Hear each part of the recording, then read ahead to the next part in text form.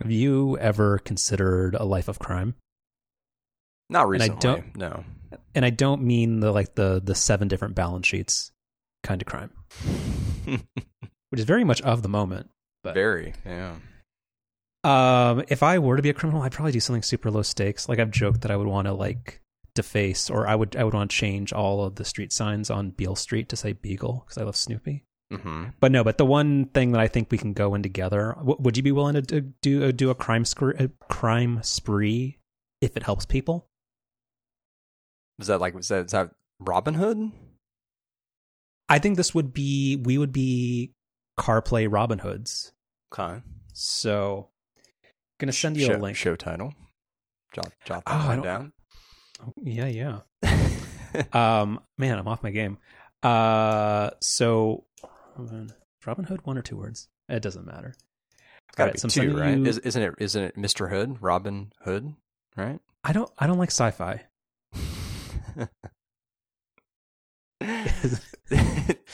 Waiting for the dark, gritty sci-fi reboot of Is that Robin Hood?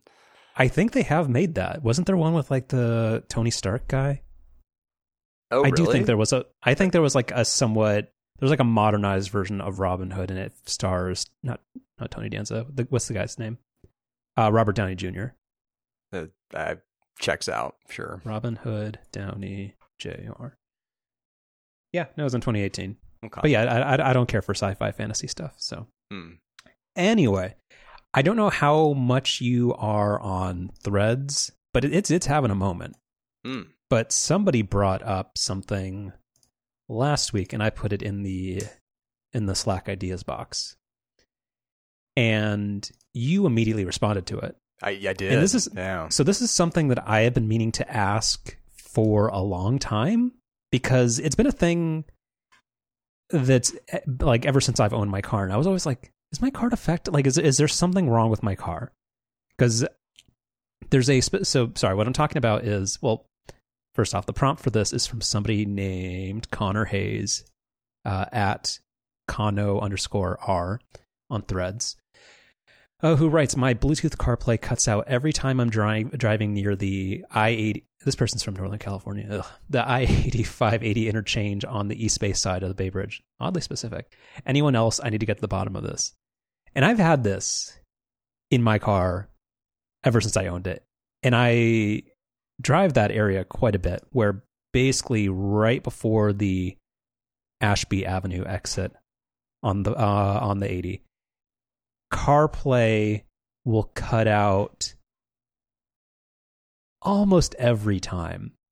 And I want to know how it manifests itself in the Lady Friends MDX, because I know how it always goes for me. But what happens when you get a CarPlay disconnect in that car?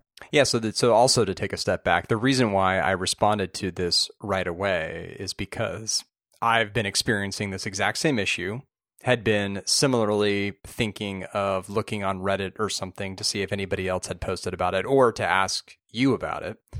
Because I also was thinking, like, geez, is there like something wrong with our new car?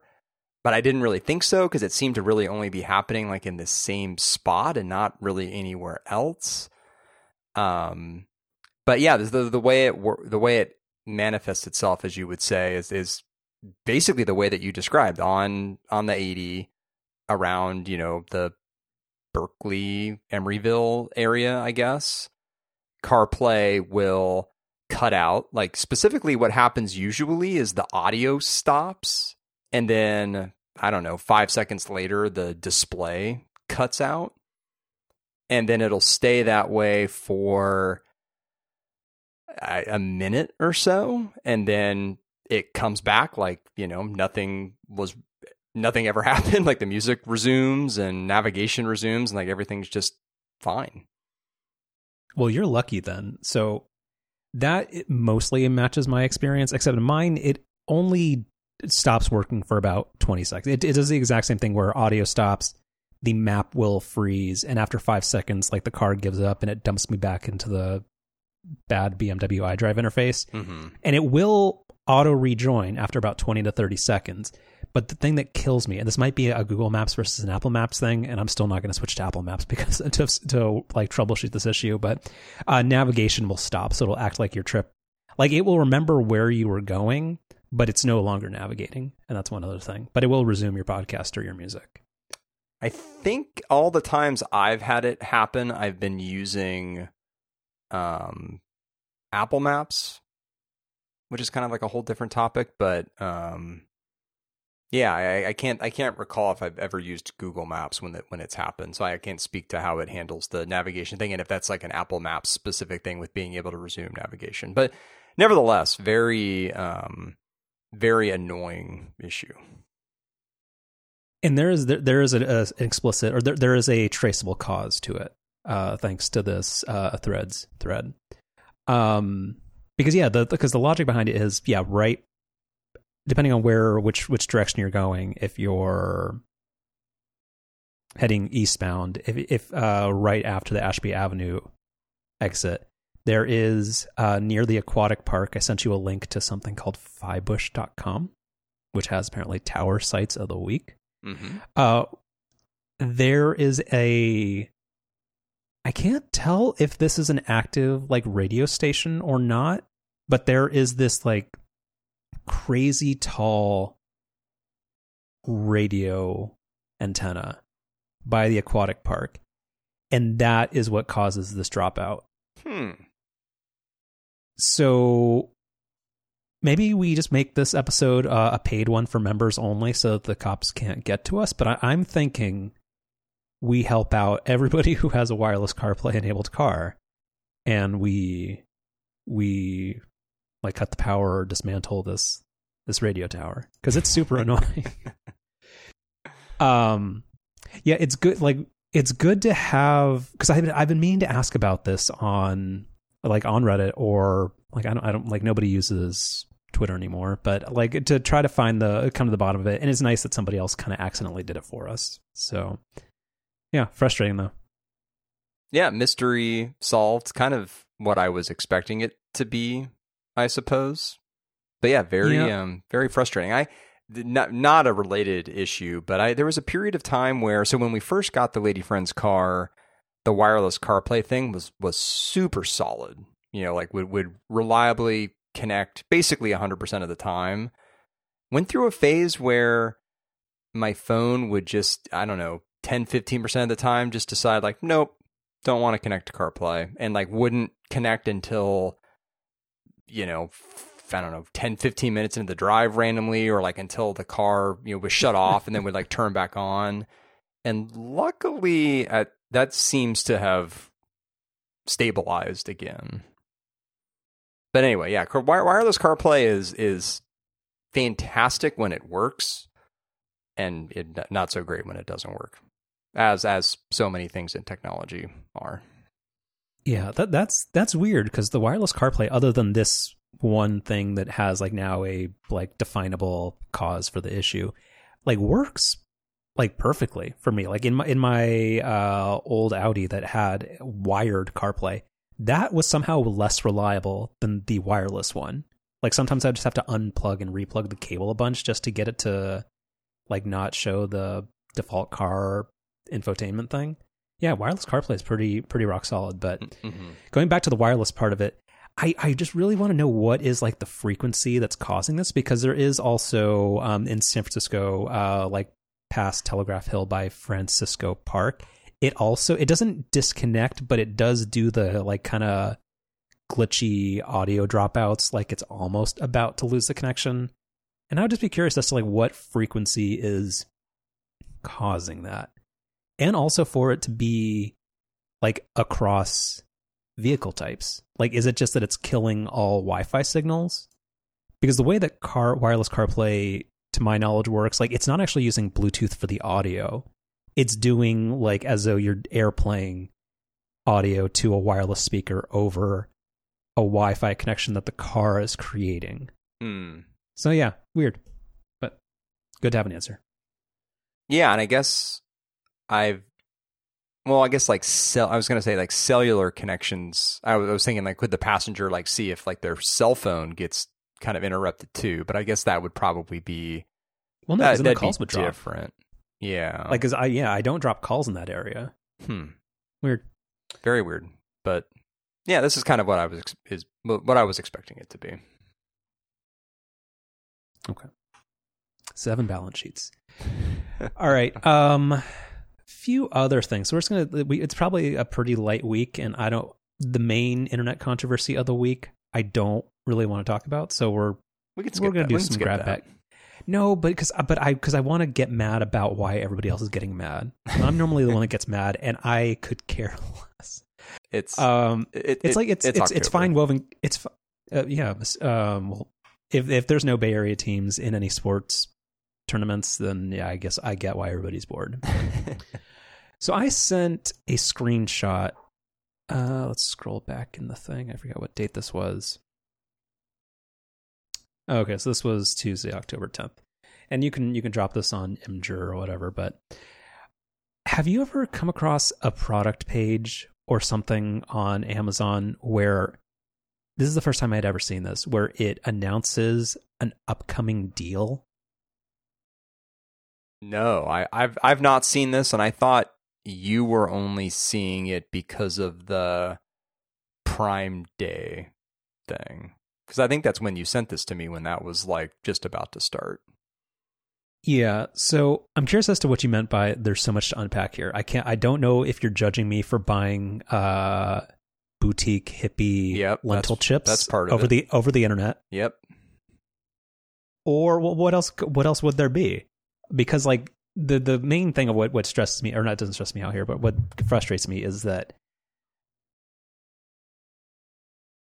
if something's going to be cheaper, like don't tell me this.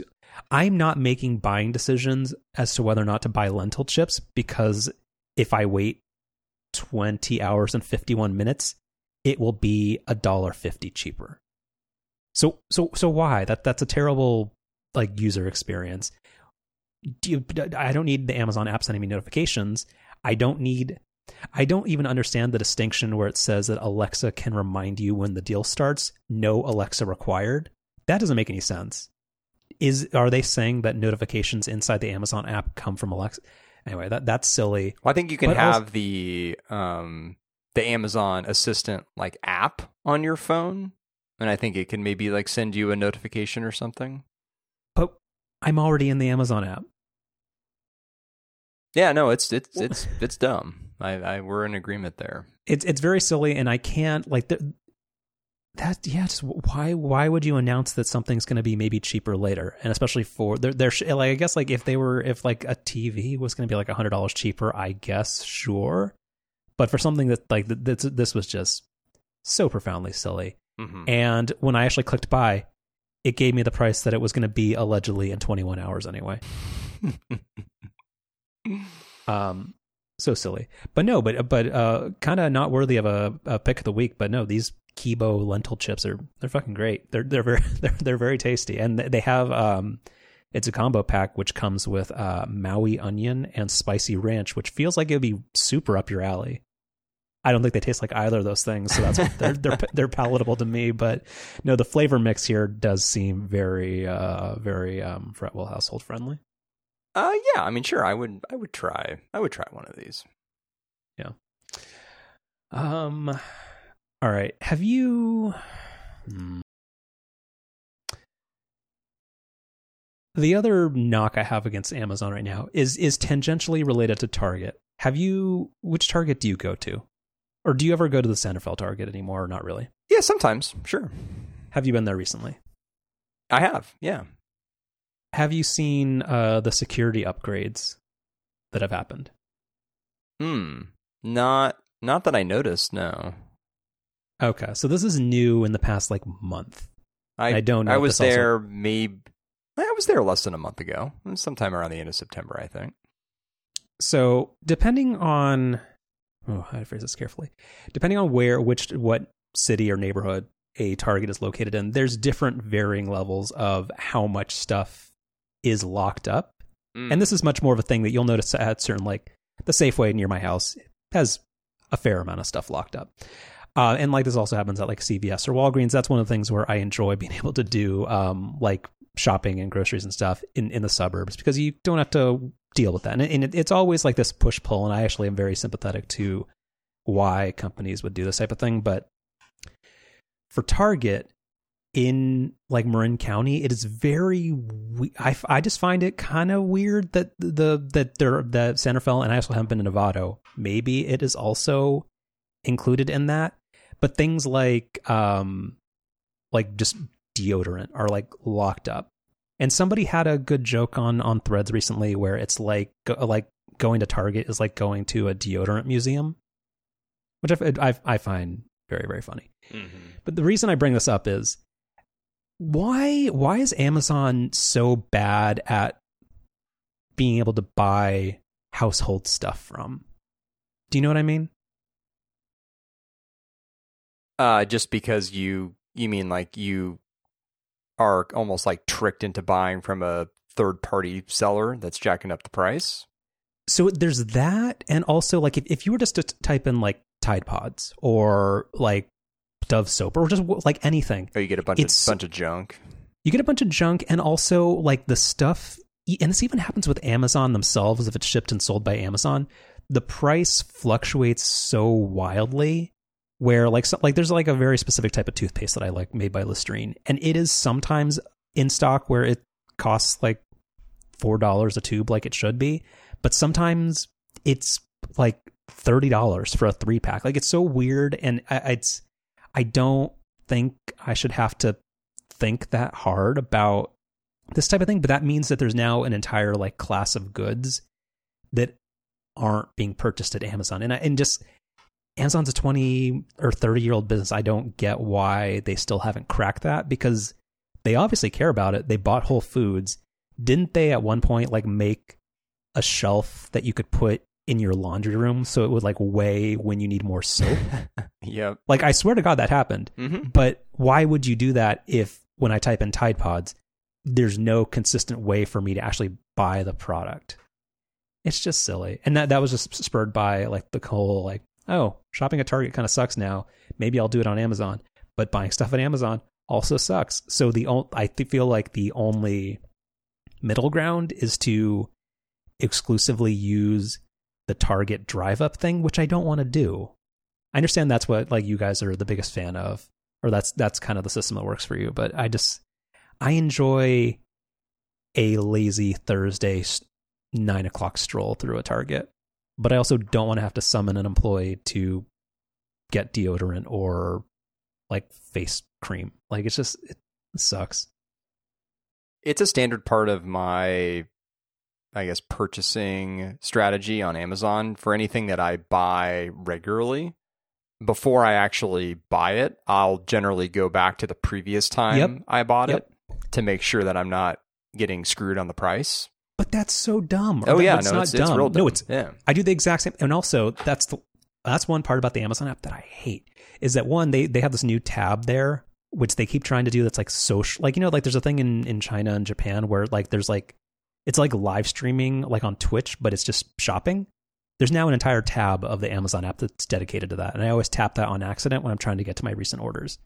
But when you go to your orders to go look at the last time you bought something to make sure you're not getting screwed on the price. Do you ever on the first try hit the right box to search? Nope. Every fudging time. Mm-hmm. Yeah, I hate it. Yep. It's been that way for a decade and it stinks. But I hate that. Like where like I buy like eyeglass wipes, like little 100-pack of pre-moistened eyeglass wipes. And that's one of those products that for some reason like Amazon just won't choose to sell themselves.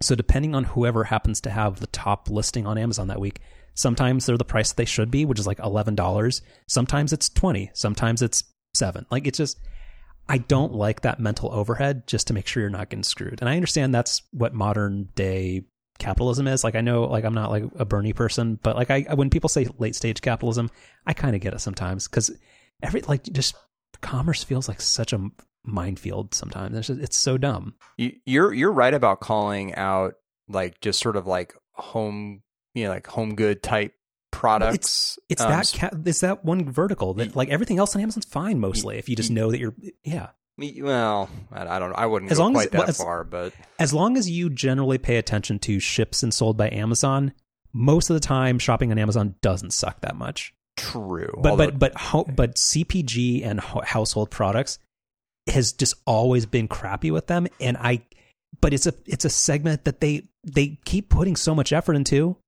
So why? Yeah, no, you're totally right, and I, for the most part, have transitioned to buying almost all of that type of stuff from a combination of Target and Costco. Another little pro tip about Target is their online shopping is actually fantastic. Like either online or just in the Target app. Good user interface, and you can usually get stuff shipped in like 2 days. So kind of Prime-esque. Mm-hmm. So that's the other frustrating part about Target. Again, like I enjoy not in person, but like just like a in-store shopping experience. But with the Target app is so great because one, it tells you if it's in stock. It's like the Target app and the Home Depot app are so good. They are. Where it'll tell you, it knows which store is your store. It will tell you what aisle it's in. If it's in stock, it's great. But they will, to more effectively compete with Amazon, they will price stuff lower online, and you will see that you're getting screwed on price if you shop in store, which is so silly. And then you have to go with like the people there are always very nice where you can get it price matched, but like I don't want to go do that for 20 items. Like that I've not noticed. But to say another nice thing about the Target app, which you're right is fantastic. I was in the Marin City Target recently, which is a Target that I don't go to quite as often. And one of the things the Target app does, which is great, is if you're looking at a product and you have the store that you're in selected, it'll tell you like the specific section that product is in. Yeah. Which, normally if I'm in a Target where I kind of know the layout of the store, like that's kind of all I need. But in this store, I wasn't sure where the section I was looking for was. And I forget how I found it, but there's like a button or something you can press where it'll actually show you a map of the store. Mm-hmm. And I don't know how it's doing this. I think Apple has some kind of like standard or something to do this where it'll actually like it'll pinpoint your location in the store, like seemingly like very, very accurately. And then will, show you as a little dot on the map and then show you the section that you're trying to go to. And it'll actually like, your little dot's almost like, a car, like in your navigation system where it's like, it's following along. I thought that was pretty neat. Yeah, it's powered by the U1 chip. No, I'm kidding.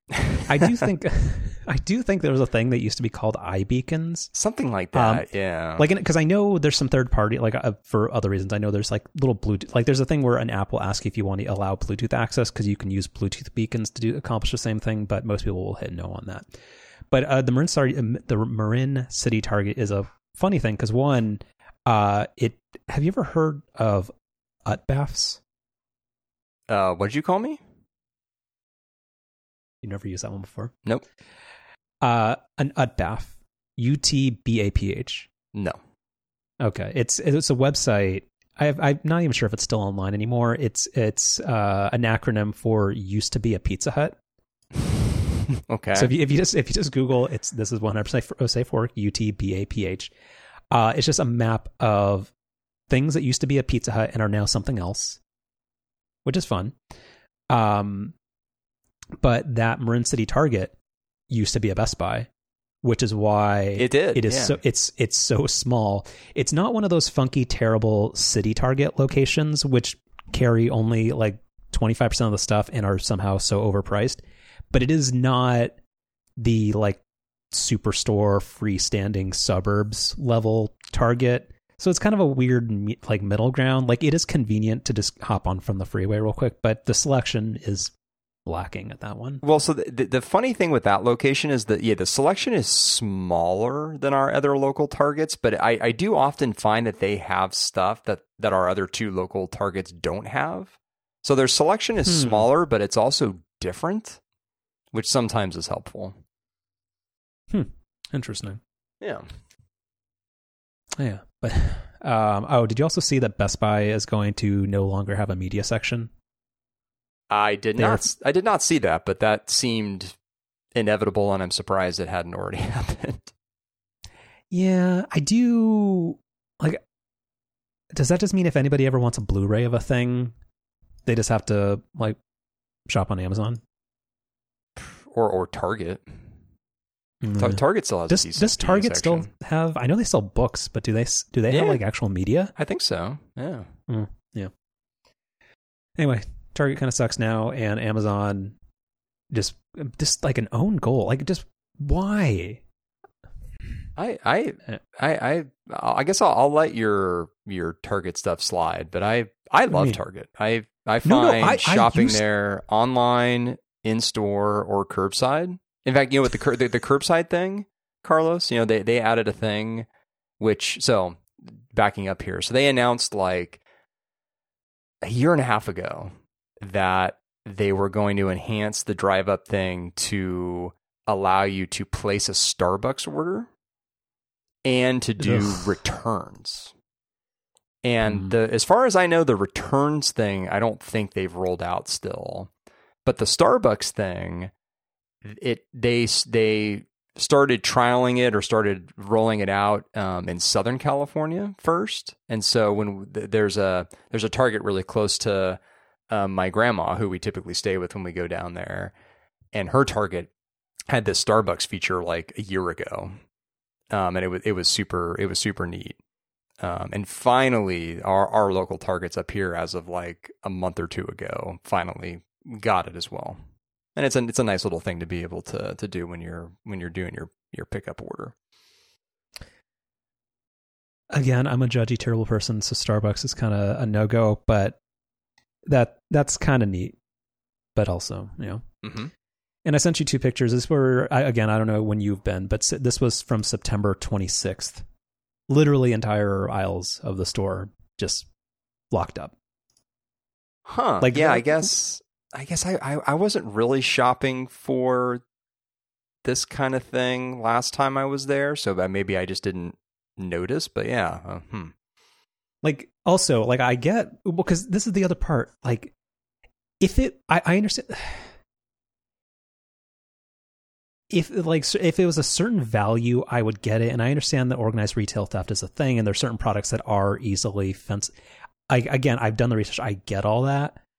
But this is a weird one where, yeah, I don't think it's really... Because, like, you can get people to help you out, but, like, I don't, like... Do I need a personal shopper? Because, like, there's, like, 7 aisles of stuff that's like this, and I don't want to, like, have to hit a button and wait 5 minutes every time I want to buy a product. And you don't want to like ask an employee to get something for you and then like, hey, follow me to the next. Do you want to talk about like the Niners and we'll just chat for 10 minutes while I'm shopping? Like, yeah. Apparently there's a guy named Brock Purdy. He's pretty good. I have no idea. Mm-hmm. Is he? Maybe he is. Yeah. But like the other thing is like, again, this should be under lock and key because nobody should be like, yeah.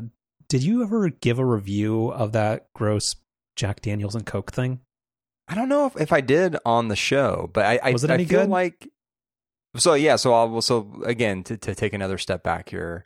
So I think you mentioned this on the show when this first came out that you had noticed that there was a official like Jack Daniels Coca-Cola drink, and I think I had pointed out to you that Jack Daniels had been selling a kind of Jack and Coke type canned beverage, but it wasn't officially branded Coca-Cola. It was just, Jack Daniels and cola, I guess. But I guess, some savvy business development people from Jack Daniels and Coca-Cola finally got together and, made that happen. So we have our official Jack and Coke can thing now. I feel like that's a brand association. Not that like Coca-Cola is like Disney, but also Disney is all into sports betting now. So that's no longer a good analogy.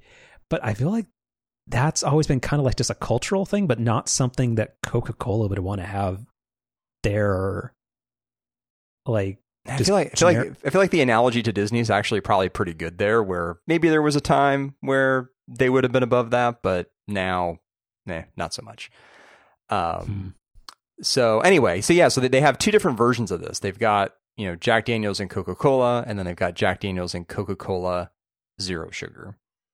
And I came close to buying the non-zero sugar one at a Target actually one time, but as your picture points out here, they sell it in a 4-pack. And I've really been trying to like not buy stuff that I've never tried before when it comes with like 4, 6, 12 cans of something, because I've had so many times where I try the first one and I'm like, I know this isn't good. And I get stuck with 3, 5, or 11 extra cans of something. But my little local market here at the end of the street, they have kind of a nice section where they sell individual cans of a lot of stuff that generally only comes in like packs, which is kind of nice, including this Jack Daniels and Coca-Cola thing. So I tried both versions of it. The regular one, the non-zero sugar one, fantastic. It's great. The zero sugar one, not good. Which is funny, because when just drinking Coke on its own without the Jack Daniels being involved, I actually generally prefer the zero sugar variety. But for whatever reason with this, the zero sugar one was not very good, and the regular one was good. So I don't know how to explain that. Well, anyway, my joke here was going to be that this should be under lock and key, because nobody should be drinking it. But you made the joke at the top of this. Don't worry. Oh, good. I am intrigued by what's next to this though.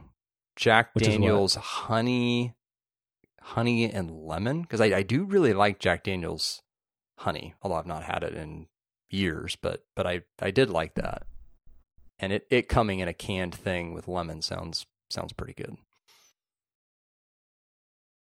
Yeah.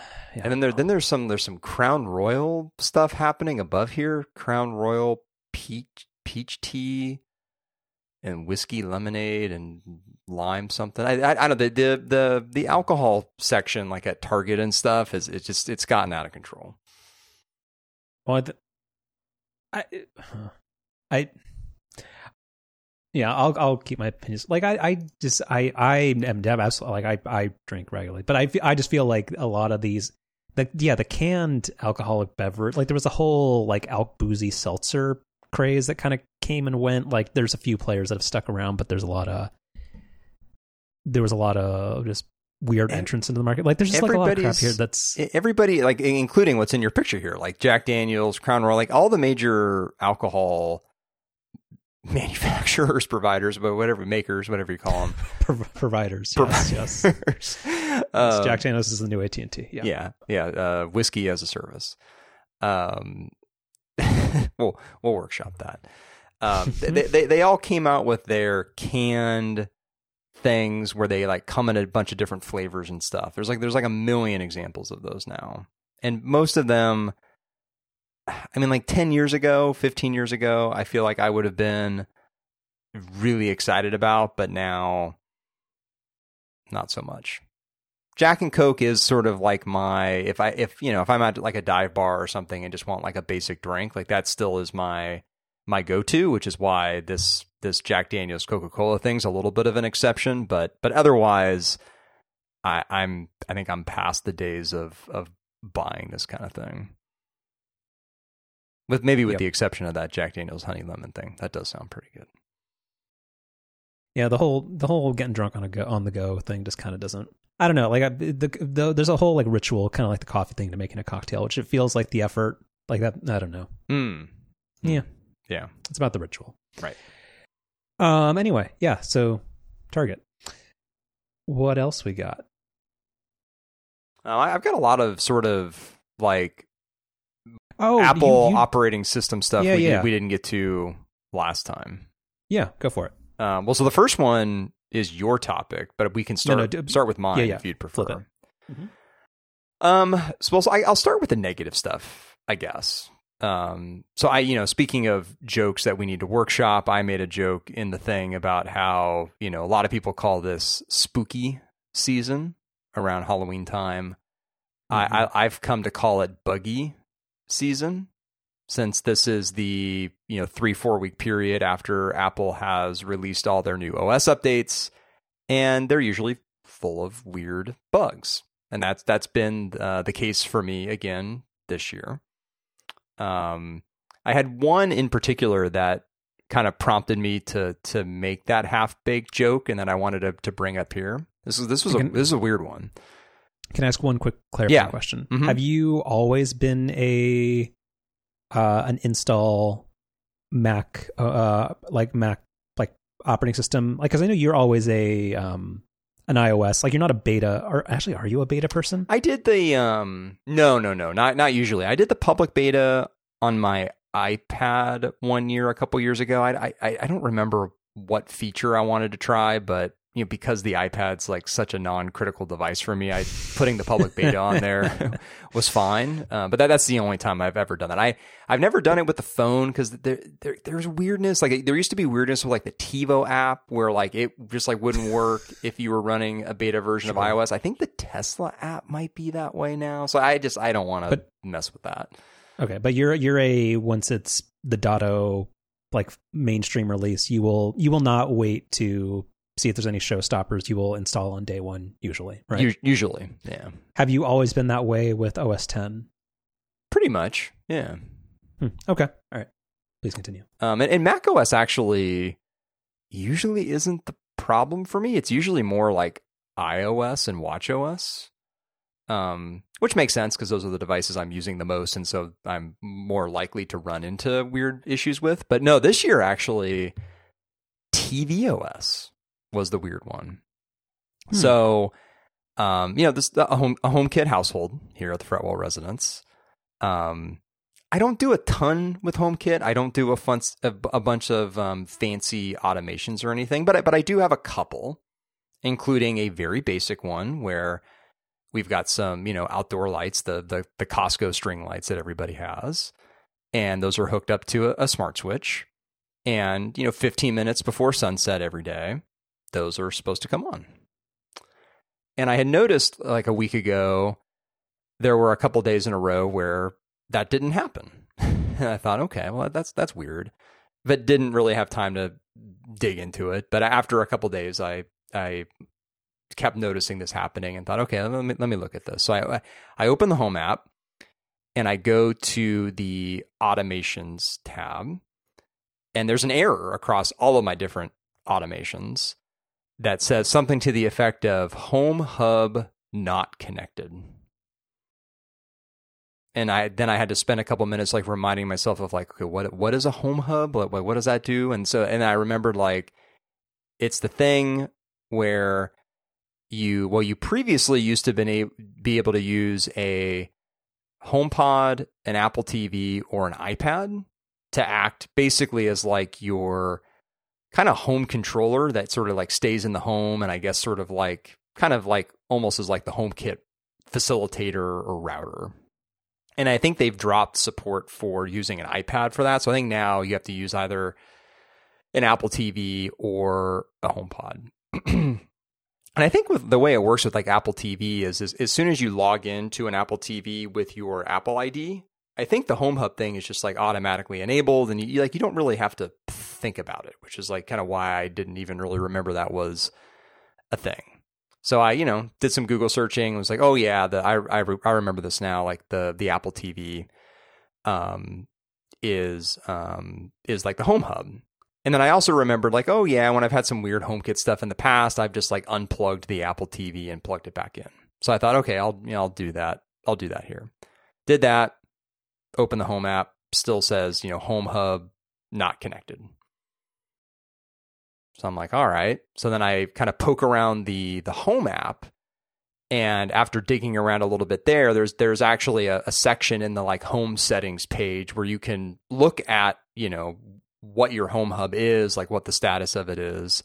So I found the Apple TV was the Home Hub, and it said that its status was standby, which I thought, well, that doesn't sound good. And would explain why the Home app was saying it was not connected, because it was in some other mode called standby. So I go to the Apple TV, go to like the HomeKit section, and it says it's connected, and it's it's connected to the internet and everything. So I disable HomeKit on the Apple TV, re-enable it, still nothing, still standby. Start then looking on Reddit. Most of the other time people have run into this issue, it's been where they've had multiple devices in the house that can act as a home hub. And I guess sometimes they like fight with each other, which then ends up putting them like all into standby mode, when what should happen is one should be connected and then all of the other devices should be in standby mode. But that wasn't the case with me, because I literally only have the one device, which is the Apple TV, that's capable of being a home hub now. So I couldn't really find anything with my use case of only having one device stuck in this mode. So that's where, you just kind of have to troubleshoot on your own. And I did the thing that like I really would never want to have to do on my phone or on my Mac, but I didn't care as much on the TV. I logged out of my Apple ID. Which the way you do that on the TV is you basically like delete your sort of like user profile, which I guess is kind of like almost like how it would work on the Mac. And then you create a new user profile, log back into your Apple ID. And luckily that, that kept all of like my apps and everything, seemed like it kept all my settings. Like I was prepared to have to set that stuff back up because there's not really a ton involved with tvOS, but like all that stuff seemed to be there. And then it connected, and it's been working ever since.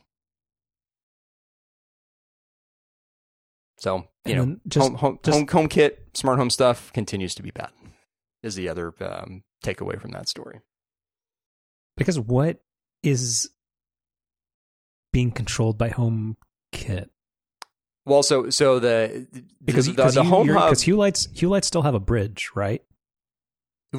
Right, but if you have any automations set up through HomeKit, so in my case, having these lights come on at a certain time of day, I have another automation where when either me or the lady friend come home and it's at night, some lights automatically turn on. Like any kind of automation stuff like that is controlled by the Home Hub. What's funny though is that I could still control my lights and everything through the Home app, even though the Home Hub was in this weird standby state. It was just automations that weren't working. So some stuff in HomeKit, I guess, is capable of working without a Home Hub, but then certain other features, including, I guess, automations, rely on a Home Hub. I don't know. Does tvOS have a home app? No, not a home app. It has the control center thing where you can control like favorite scenes and stuff, like favorite HomeKit scenes, but it doesn't have a full home app in the way that like iOS and macOS do. Is there anything that's visible in tvOS that suggests it's doing anything related to home stuff? Yeah, there's like a I think it's in a weird menu. I think it's like AirPlay and HomeKit, I think is the sub menu and within settings. And yeah, it is. I remember thinking like, oh, that's weird. There's like a bunch of AirPlay stuff on the screen too. And at the very bottom of that screen, there's a little Home Hub thing, and that's where you can toggle it being connected to HomeKit or disconnected from HomeKit. And that's what I tried toggling and without any effect. But I think it also, this all hits on another topic that I think Jason and Dan were talking about recently, and which, I've heard others mention over the years, where it's one of the really frustrating things with iCloud. I think for Dan, it was like his iCloud email was down for a day. And because of Apple's, focus on like, it just works, and like not really giving you any sort of like troubleshooting tools or sync now buttons or anything like that. Like when something with iCloud or like your Apple ID or whatever doesn't work, like there's very few options you have. Like in my case, right? Like there's no like reset home hub option or something, right? Like there's no way for me as a user to really like troubleshoot the issue at all. Like in my case, it was literally just disconnecting the whole thing and like rebooting the computer basically, which is kind of silly. Yeah, that's fair. That's the negative thing. The rest of this stuff I think is positive. You want to go with your thing that you're excited about? I'll round out with that. I'm curious as to why you wanted to give Safari a try, or that whole experiment. We can talk about that. So, there were some improvements to Safari this year, including profiles, which I was kind of interested in trying.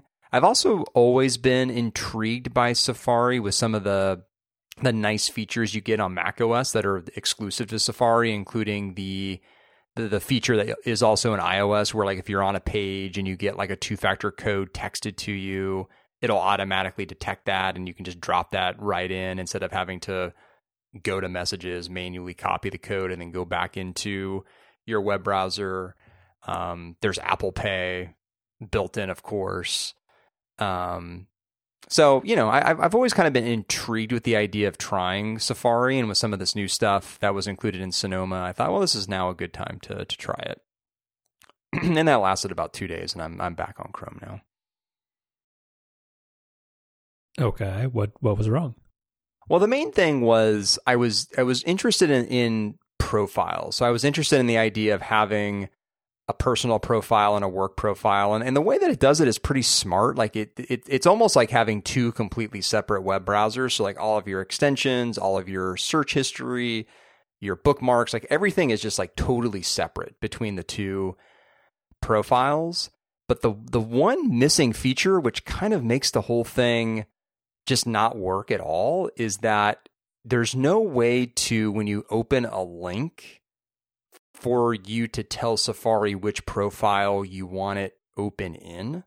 So if you have a personal window open and like a work window open, which is the way that I was using it, like, my use case was I would typically have, one window of each open. All it does is whichever window you were most recently in, or which profile you were most recently in, that's the profile that the link opens in. So you just end up in these situations where a link is opening in the Safari window that you don't want. So that the profiles thing ended up just not being very useful. And then the other thing I was finding too is that the like ad blocker extensions that I tried a couple of different ones.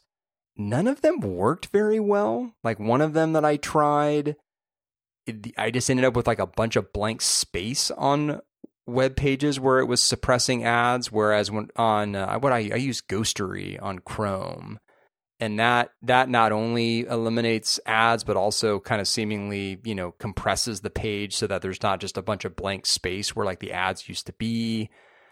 So I don't know. I just like it. It ended up being one of those things where there are all these like little things that I wasn't really liking, and there's not like a ton of benefit to using Safari. So Chrome is what I know. So I'm back on it.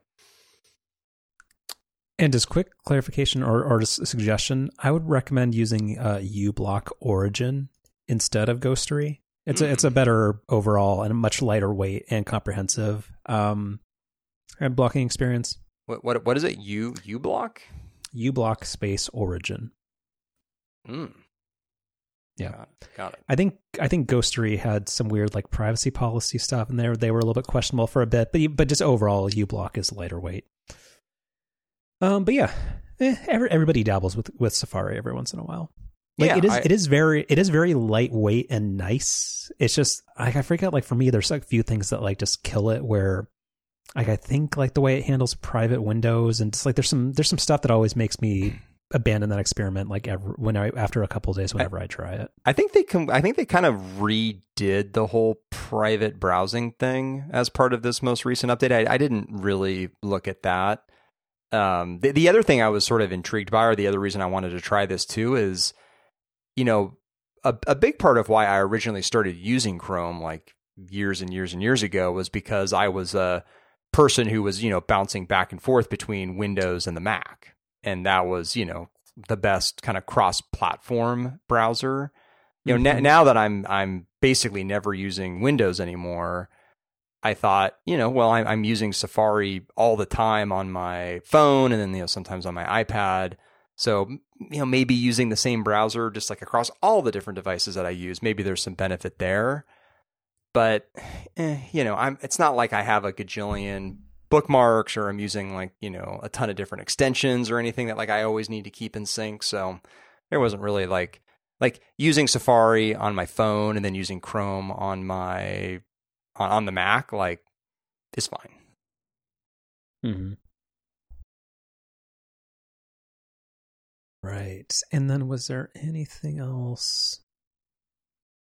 Okay, so I'll talk about FaceTime for a second, then we'll do a little iOS stuff. But yeah, I think actually this came up on the last show when I was giving a couple of picks of the week. But yeah, one of the new the headlining features of all of the updates of all the Apple software this year, because actually on iOS 17, I'm not sure there's anything in it that is interesting. Am I speaking out of turn here? Like, the phone app and the contacts app has gotten worse because I don't ever want to create my own or ever get one of those like contact posters. Like, I have zero interest in that. The messages like app selector and photo picker thing is way worse. There's no part of iOS 17 that's that interesting. Well, part of what I want, maybe we'll get more into this in a little bit, but like the thing that I was really interested in and wanted to like was the whole interactive widgets thing. But I haven't found any good interactive widgets yet. So that I tried some, and I've kind of abandoned that as an idea because I just didn't really find anything that was all that useful. I'm not really familiar. Can you give me like a 2-sentence summary on what's different? Well, so like Overcast is an example where you can now have a widget where you can actually have a play pause button like right in the widget. So you can, you know, start or stop a podcast without ever opening like the full app. You can just do it right in the widget. And I think, you know, the other example people use, like you can have a reminders widget where you can actually, you know, check things off your list right there without having to actually open the full app. The only thing that I've noticed is that the fitness widget, like there's now like a very pretty like animation it does when it updates with like whatever stuff it's synced from your Apple Watch. That's kind of neat. Do you have your phone in front of you? I do. Yeah. Let me show you one. I'm not sure if this is a cool feature or not, but go to the Health app. Are you familiar with what they added? One unique thing that's been making the rounds on the internet? No. Okay. So go to the Health app. Okay. And then go to where it says show all health data. Where's that? It's about a page and a half down. Just on the main page? Or there's a section where it says favorites. Yep, that's at the top. All right. And there should be something that says show all health data. Oh, okay. Yep. And then scroll down until you see something that says time in daylight. Okay. Yeah. Do those numbers mean anything to you, or are interesting, or shock you? They did talk about this at the keynote, right? I did not remember it at all. Yeah, I think they did talk about this. They talked about it in the context of, I guess particularly with kids, if you spend a certain amount of time in daylight, that can help with certain like vision conditions or something like that.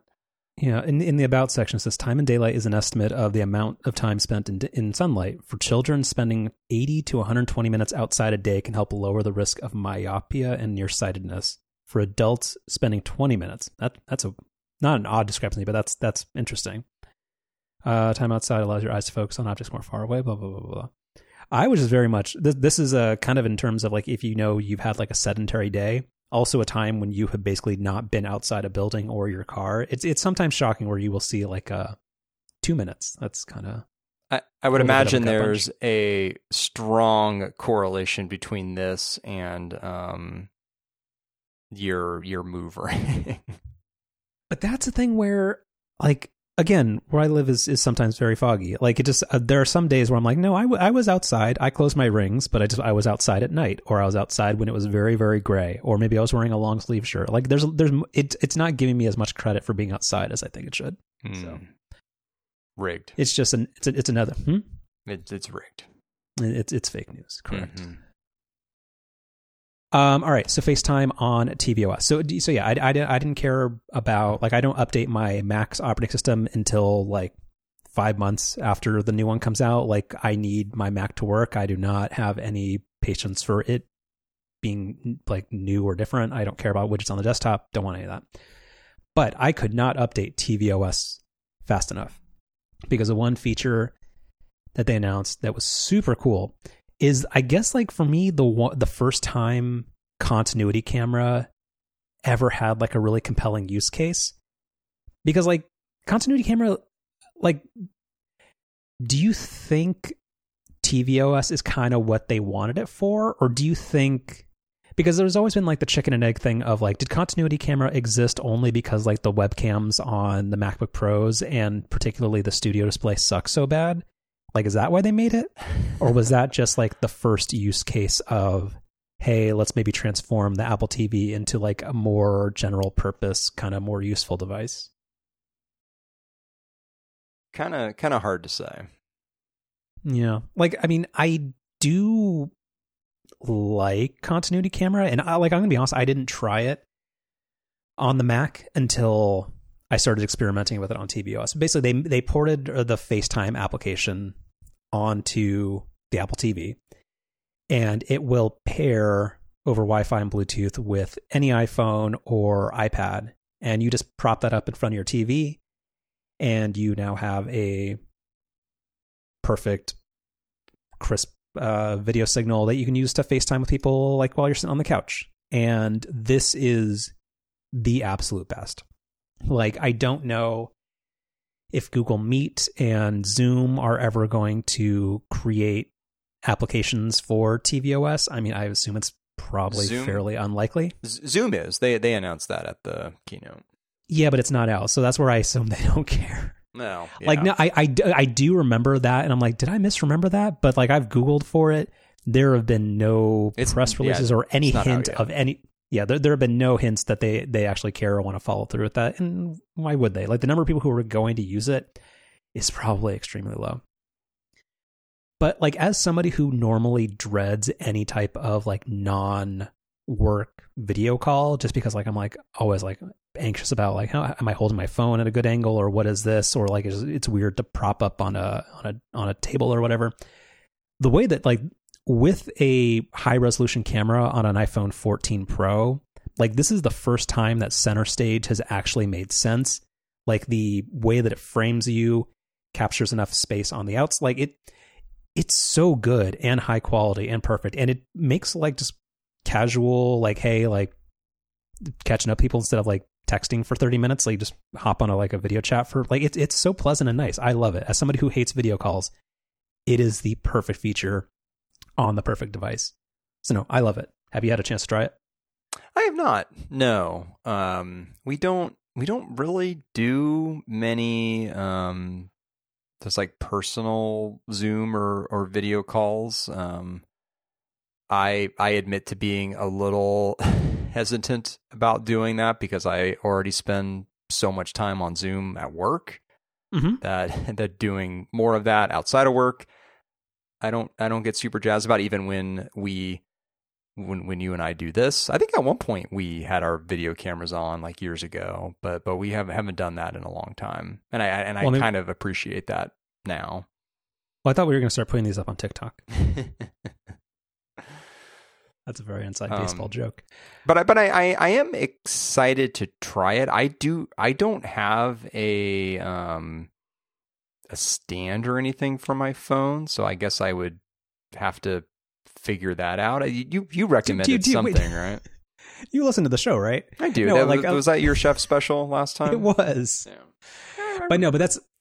But that's the thing where the center stage framing on the primary camera on the 14 Pro is just so, like, there's just so much information to work with that, like, regardless of where you're sitting, if I go to the kitchen to go grab some, like, it's so good. And it's having it on your TV is kind of just like one of those things where it's a much more low stakes environment because I feel like if you start a FaceTime call and you're like holding your phone the entire time, or you're in front of a laptop, you feel like stuck, and that's what makes it feel like a work call or not fun. Where this still, it feels natural and fun. And as somebody who doesn't like fun, that's a very compelling use case. Yeah, like Facebook didn't they make like a set top, like Facebook tried to make like a knockoff Alexa, but I think they also made like something that's kind of like a sound bar. And it also had a camera in it. Like it's like that, but not crappy and not creepy. That could be Apple's new slogan. Except sometimes what they make is crappy. But it's fantastic. I strongly recommend people give it a shot. Again, let's go to the Amazon orders page. The thing that you need is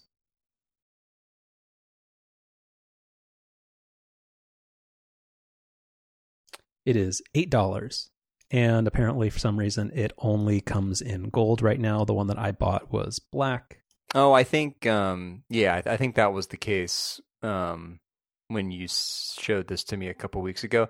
I guess the question I have, silver one now. The question I have about this is, where would I put this? Because I have like my big ass sound bar in front of the TV. On top of the sound bar.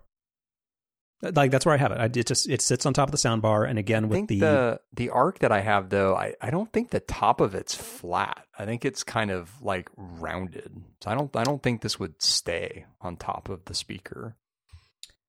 You'll figure something out. But yeah, it's interesting. Like I mean, because how do you and the family stay in touch with San Diego family? We do FaceTime calls, but we do those where I'm holding the phone because we're doing it with the kids who are running all over the house and stuff.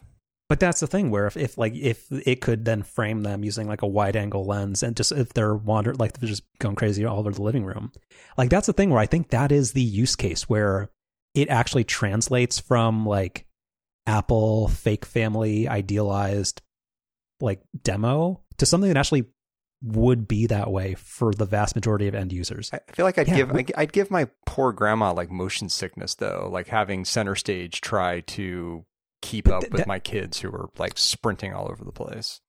Give it a try. Let me know. Okay. Yeah. Oddly positive about a feature that normally I feel like the average listener would probably think I would hate. But yeah. Cool. And then lastly, to round out the Apple stuff, what was your deal with the home screens? What has changed as a result of iOS 17? Nothing, and that's kind of the thing. So I thought coming into iOS 17 on the phone and then watchOS 10 on the watch, both of which kind of had some revamping of widgets in particular. I thought this would be an opportunity to rejigger the layout of my home screen and then, kind of rethink the watch face that I used. We've already mostly talked about the watch face stuff, I think, and I'm back just on the same, watch face that I was on watchOS 9 and earlier. And I'm not really using any of the widgets really.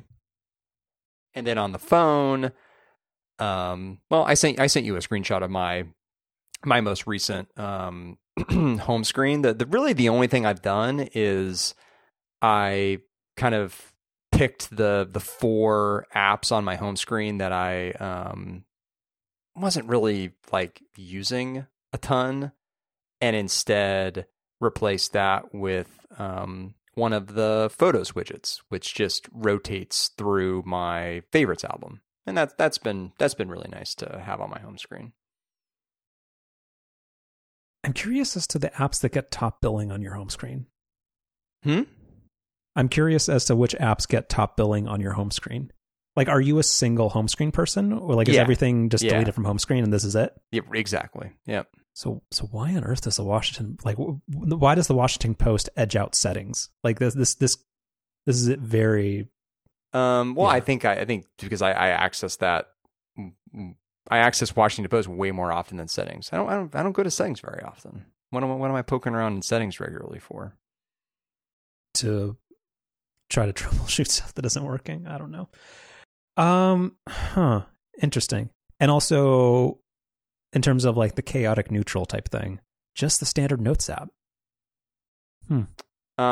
Yeah, which really is like that may as well be renamed shopping list, because that's really like that's really what I use it for. Mm-hmm. Yeah. And then lastly, upgrade wallpaper. I'm open to other.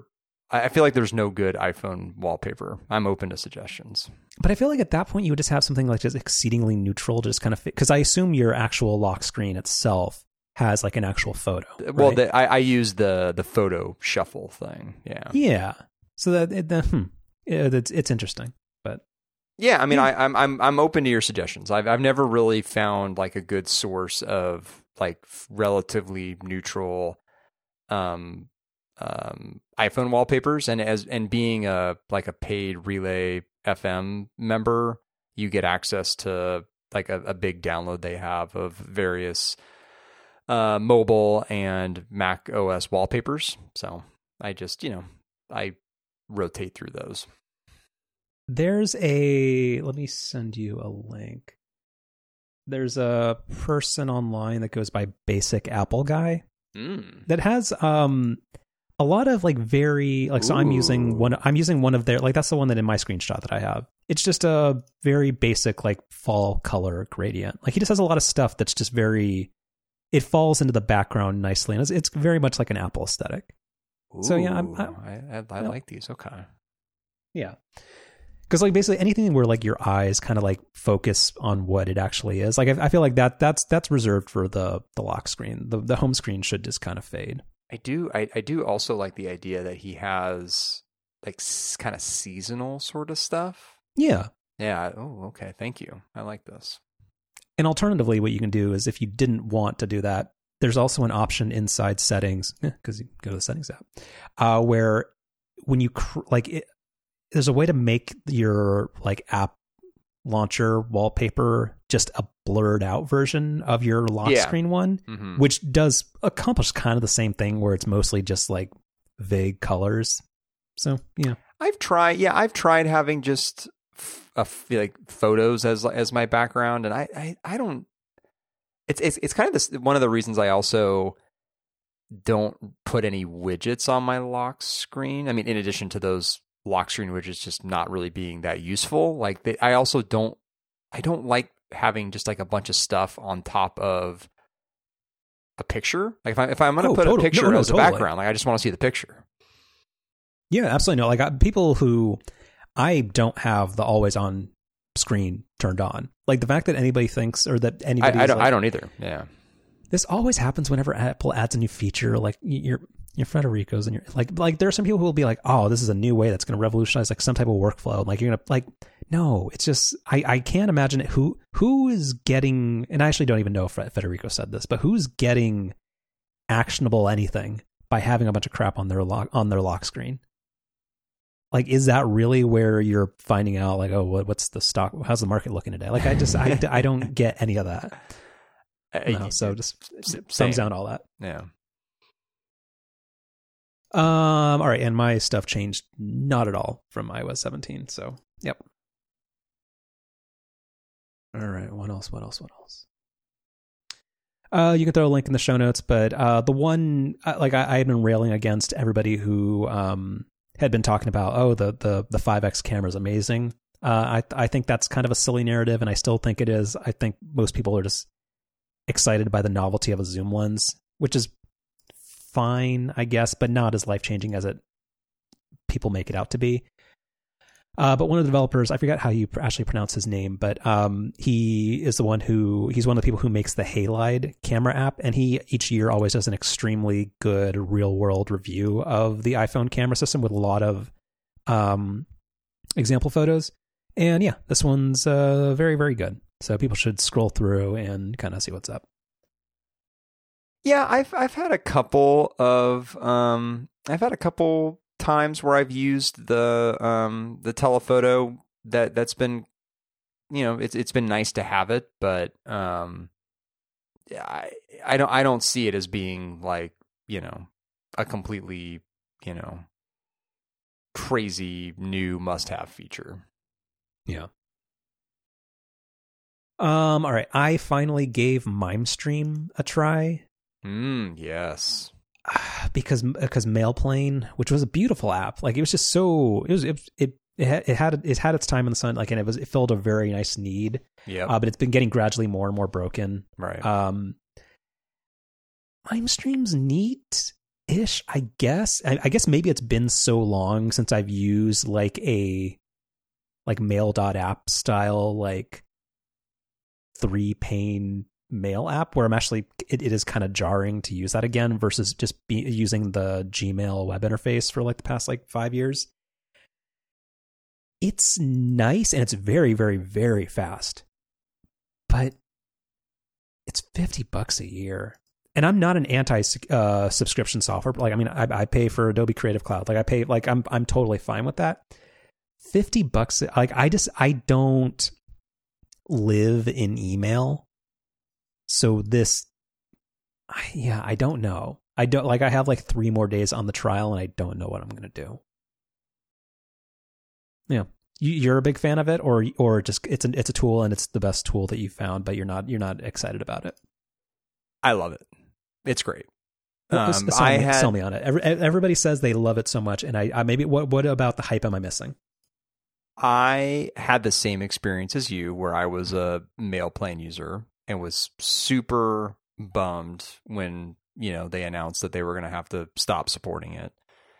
And then had basically the same experience that you're talking about, which is it had been a long time since I had used a standard kind of email app, because I had been using Mailplane on the Mac and then just the default Gmail app on my phone. So between those two, I was always just using basically the web Gmail experience. So it is jarring to transition back. I actually really wasn't super excited about it at first. But what I've, kind of come to like about it over time is it really is basically just the Gmail experience, just in a much nicer UI. I like the way that it combines multiple inboxes, because I have, a personal Gmail account and then a work Gmail account. I like the way that it combines those. I don't know. It's a very, very nice app. And do you, that I don't disagree with. And I feel like the part of this that's missing for me is that I am not allowed to, like, my, for IT reasons, like, I can't access my work email or Google Apps situation on a personal device. So this is just my personal email for me, and there's not that much on a daily basis happening to my personal email. I guess what are your thoughts on pricing? Like, would you subscribe to this if it was just your personal email? Because I feel like if it's automating or making your work experience much easier, then $50 is nothing to it's a drop in the bucket. But yeah, would you have paid for it if you were doing personal only? Probably not. No. Yeah. But like, I'm never like, I really dislike Apple's built-in mail application, and I still think, isn't it still like IMAP based for Gmail? Maybe. I mean, who even knows? Yeah. But like, just I do wish, I don't know how anybody would ever like do this from like a business perspective, but like they would have like some way to judge propensity to pay. Like, I'd pay for this, but that's just too much.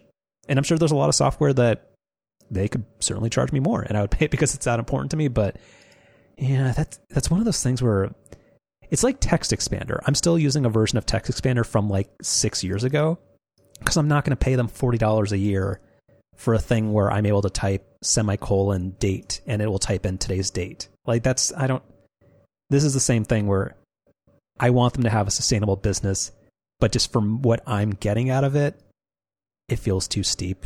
I don't know. Yeah, I gave up on Text Expander too. Yeah. All right. And let's see, anything. Oh, the morning show continues to be again, have you guys made any progress since the last, like we talked about a year ago with the morning show? We've seen the first couple of episodes of season 2. Is that where we left things off? Yeah, meaning which you haven't watched another episode in like a year? No. Which is okay. Okay. It continues to be bad. Do you care if I give any spoilers? No, not really. Okay. Do you remember the newsroom? Yeah, I do. And you remember it being a very bad show, right? I remember kind of liking it, although I feel like it's the same. No, I probably wouldn't like it. Aaron Sorkin he hasn't aged well, and the newsroom was kind of like a project where I guess maybe he didn't have any like creative, like he was extra Aaron Sorkin-y in it. Mm-hmm. And the part about it that was so frustrating, I don't know if you remember, there was an episode about, they had a montage to a Coldplay song about the people on the show being the only people that made the right call about whether or not to report that Gabrielle Giffords had been shot. Do you remember this? Vaguely, yeah. It was one of the cringiest and terrible, like sanctimonious, like Aaron Sorkin things you could possibly have ever seen. And the morning show is pretty much going all, it's doing the full newsroom. And I will give the spoiler horn here, and people can have like 5 seconds. Nobody that's listening cares. So Reese Witherspoon's character on the show, Bradley Jackson, her brother is involved in January 6th. Like it's so bad. It's so bad. And what's his name? Don Draper is playing Elon Musk, and he hooks up with Jennifer Aniston. It's so terrible. Like I don't know why I continue to watch. But the reason I bring it up is that I don't know if Breville is kind of like Dyson or even like Apple, where they're just so into product placement. Because astute people will remember that I called out that what's his name on Better Call Saul, the lawyer, the one that's played by the guy. What's his name? I'm really bad with character names, but I know who you're talking about. He's got the Breville Barista Express, right? Hold on. Howard. Yeah, so Howard in his like New Mexico like casita or whatever had they did a whole like bean to cup montage of him making something on a Breville Barista Express, which was funny, and I think we noted at the time, because that show allegedly takes place in 2006, the Breville Barista Express was not out then. So it's a weird continuity miss on Vince Gilligan's part. But no, Corey, the network head on the morning show, it was a very, very, very rich man, and one of the plot points of this season was that he bought like a $30 million house or something, is using an entry-level $600 espresso machine on the show that is so prominently placed, and he also drives a Volvo Polestar car, which I think I sent you an Instagram ad of, that they're doing some type of like cross-branded campaign with Apple TV Plus. Like, it's littered with bad writing and product placement. And for some reason, I hate myself enough to keep watching it. So what does that say about me? I don't know. Yeah, it's very bad. Fool me once, shame on you. Exactly. Yeah. All right. Let's just round this out with Apple Pencil. There's supposed to be a big iPad event this week. Well, no, I mean, and Mark Gurman, no, that's the thing. Gurman was all over it. He's like, no. Well, that's the thing, because like, and this is the other thing about like people like the people who like the Apple Podcast ecosystem, like try to like crap on Gurman a lot. They're like, oh, he's only as good as his sources or something. Yeah, his sources are generally pretty good, and they just don't. Some people that will go unnamed in the Apple podcasting space sometimes get mad whenever he tries to step on their toes of like opining on the industry, and he normally does a pretty okay job at that too. No, I actually agree that his his punditry is not very good, but I think it's fine. But when people get too critical of him, of like, oh, maybe he just doesn't know the entire story, or his sources only know one thing, well, then you'll get your own sources. Like that criticism always bugs me. But anyway, Gurman was very clear that there were going to be no iPads, and there were no iPads. All there was a new Apple Pencil. And the entire internet, especially the Threads-osphere, it was very up in arms about the fact that there is a new USB-C Apple Pencil. Why are people mad? So there are now three different Apple Pencils that Apple currently sells. When logically it seems like there should probably only be one. I mean, maybe you could make a case of having like an Apple Pencil and an Apple Pencil Pro type thing, but I don't know. For a company that not all that long ago said that if you had a stylus on a device, you blew it. Now they sell three different versions of a pencil. It's just, it's weird. So I had actually like forgotten about this whole thing, because as an owner of a like 5-year-old iPad Pro now, like I don't really keep up with like, current iPad stuff all that closely. You have you bought the iPad Pro when it got like redesigned. You got the first gen of the new iPad Pros. The 2018 11-inch iPad Pro is what I still have. But so yeah, I was reminded that when Apple refreshed the entry level iPad, they switched it to USB-C, but they only made it compatible with the first gen Apple Pencil. And the funny thing about that is the first gen Apple Pencil charges over Lightning, not USB-C. So they started bundling in with the first gen Pencil this goofy Lightning to USB-C adapter. And so now this new Apple Pencil, which is very creatively called Apple Pencil parentheses USB-C. Well, also you're leaving out the most fantastic tagline, which is it's the most affordable Apple Pencil ever. At $80. Is a pencil that now charges over USB-C, but instead of having the tip of it come off to reveal a USB-C plug, similar to how the first gen Apple Pencil does with its Lightning plug, the top of it kind of like slides up to reveal a female USB-C port, which you then can plug into either your iPad or any other USB-C plug using a USB-C cable, which, by the way, does not come included in this $79 Apple Pencil. And then it also then lacks a couple of the other features that the other pencils do, including like pressure sensitivity, I think. And there's like a double tap feature that I think the high-end Apple Pencil or the Apple Pencil in parentheses second gen model does. But anyway, all these details aren't really that important. Like the main takeaway here is like I feel like the Apple Pencil lineup now is like the perfect fit for the iPads, in that they're both just a complete mess. And this 9to5Mac article that we'll put in the notes, I thought had a really good headline, which is the Apple Pencil lineup is finally as confusing as the iPad lineup.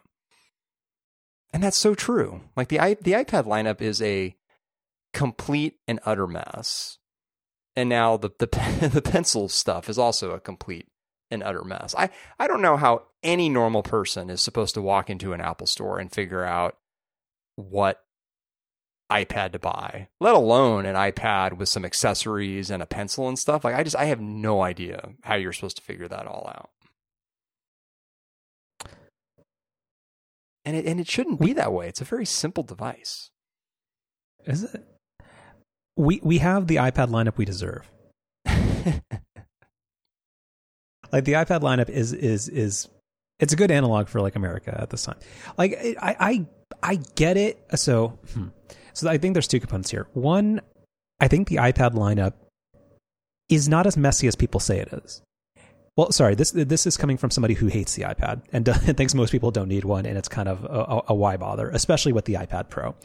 But at the low end, is your complaint? So I guess let me ask this in like a couple sentences or less. What would you kill? Like what needs to be clarified about the iPad lineup? Is your complaint that there shouldn't be a 9th and a 10th generation low end iPad? Is your complaint that the iPad Air and iPad Pro are too similar? Is your complaint that the iPad Pro doesn't get enough updates? Which that's, I mean, obvious, but I guess what is your marquee complaint about? Why is the iPad lineup confusing? you just answered your own question. Yeah. Well, no, but none of those are things that are wrong because the iPad. So let me take those off one by one. The iPad Pro, the iPad 9th gen is the iPad for schools, and Apple isn't willing to take the margin hit to make the 10th generation iPad cheap enough, so it needs to exist. And the iPad also gets used in a lot of point of sale and enterprise configurations where having an iPad that still has that form factor is important, which is why they won't discontinue it. The 10th generation iPad was to bring down market a lot of the like edge-to-edge screen and kind of like the new modern design language of the iPad. So I get why that's there too. The big knock against that one is that it becomes super expensive once you bundle in that like, because they make a version of like the Magic Keyboard for it that's not the Magic Keyboard, but it's almost as expensive as the iPad itself. Like that part I will agree is super stupid. And then the iPad Air and the iPad Pro being too similar. Yes, but also nobody should be buying the iPad Pro anyway because it's not a Pro device. Those points go back to the whole thing that the iPad Pro is the iPad's not for getting work done, and you can write your hate mail to Ryan. I don't care. Like that stuff is never going to get fixed. So at the top end of the iPad lineup, that criticism I think is less important. Because you're never going to get rid of the iPad Pro, and Apple's never going to make the changes to iPadOS that allows them to like. Doesn't the iPad Pro have like an M2 now? Isn't it basically the same as like a mid-range MacBook Air in terms of performance? Mm-hmm. Yep. Yeah. So what do you want them to do? The software isn't good enough. Like that's. I don't think the iPad lineup is as complicated as people want to make it to be. The pencil thing, I mean, it is what it is. Like the reason this new funky pencil exists is because the 10th generation iPad doesn't have the little charging connectors because in a great design move, they actually moved the webcam to where it should be because people use the iPad in landscape orientation like 95% of the time. So I will happily take the fact that you just plug the pencil into a USB-C port or just a USB-C charger, which everybody will soon have a million of once a month. Like that, I don't really see this as being that complicated. Like, and they can't discontinue the first generation one because they keep selling the 9th generation iPad for all the aforementioned reasons. So, like, yeah, it's a mess, but the iPad product family in general has no direction and lacks any compelling use case for most end users. So why is everybody mad now? It's been broken for a very long time. Why is this? Oh yeah, no, I'm not implying in any way that this is something new. The iPad lineup's been a mess. To your point, for a long time, it just feels I don't mean you, but like I'm where everybody on the internet who's doing all these hot takes about this pencil. Like I'm like, the iPad's has been a clusterfuck and a product without a use case for 5 years. Why does everybody care now? Well, because I think, and maybe I already said this. Like I feel like the pencil announcement today was sort of like a microcosm of like what's been going on with the iPad. So like instead of Apple maybe taking a step to clarify and consolidate the iPad lineup, they've to use your favorite phrase, doubled down on taking this terribly messy lineup and just continuing to lean further into that. So I guess, if to simplify the lineup, to get away from the pencil, do you think they should discontinue the MacBook Air? Or sorry, the iPad Air? So what one move would make the iPad lineup better? Well, I'll give you a couple. There should only be one entry-level iPad. Not going to happen, but I get it. No, I'm not saying these are going to happen. I'm just saying if I was iPad czar, here's what's going to happen. There's one entry-level iPad. There is a decision to be made about what to do with the higher end part of the iPad. I think what you probably do is you just get rid of the iPad Pro, and then you just have, or you get rid of the iPad Pro name, and you just have like an iPad Air, and that becomes your high end iPad. So basically, keep either iPad Pro or iPad Air as your high end iPad. Don't have both, and then have one Apple Pencil and one Magic Keyboard that works across the line. Yeah, those are good ideas, but because I mean, right now, so you have a whole lineup of products that are not very differentiated from each other. All have different accessories and are all in support of an OS that's not very good. It's like, so why do you need 4 different or 5 different, if you include the 2 different entry level iPads? Like, why do you need 5 different versions of hardware to run iPad OS? Because you have suckers that'll pay $1,200 for a 13-inch iPad Pro that they don't need. Yeah, I just don't. Through better software, maybe there'd be a way to justify having different iPads, but the fact that iPad OS is as limited as it is still, I don't know why you need so many different versions of that hardware. It just doesn't make sense to me. And even if you make the argument that, well, you know, we want to reach different audiences, so like we need to have this lineup of hardware, kind of similar to like the Mac, where you've got like this big spread. Okay, fine. But you look at this iPad lineup and I mean, there's virtually no difference between the Pro and the Air for like most normal people. Like ProMotion, like that kind of thing, like that's just not something that normal people care about. Well, but here's the other thing is that it's still the case that the iPad Pro, the 11-inch iPad Pro never got the better screen, right? That's still only on the 13. Yeah. So that's another reason that doesn't make any sense. Like in the comparison to the Mac, like that part I don't get, because I think like the differentiation between the MacBook Air and the MacBook Pro is so clear. Like, and now that they have the 15-inch MacBook Air, like that product line, again, like I team Mac, but like that is the Mac is in the best place it's been in like 20 years. And the product line makes absolutely perfect sense.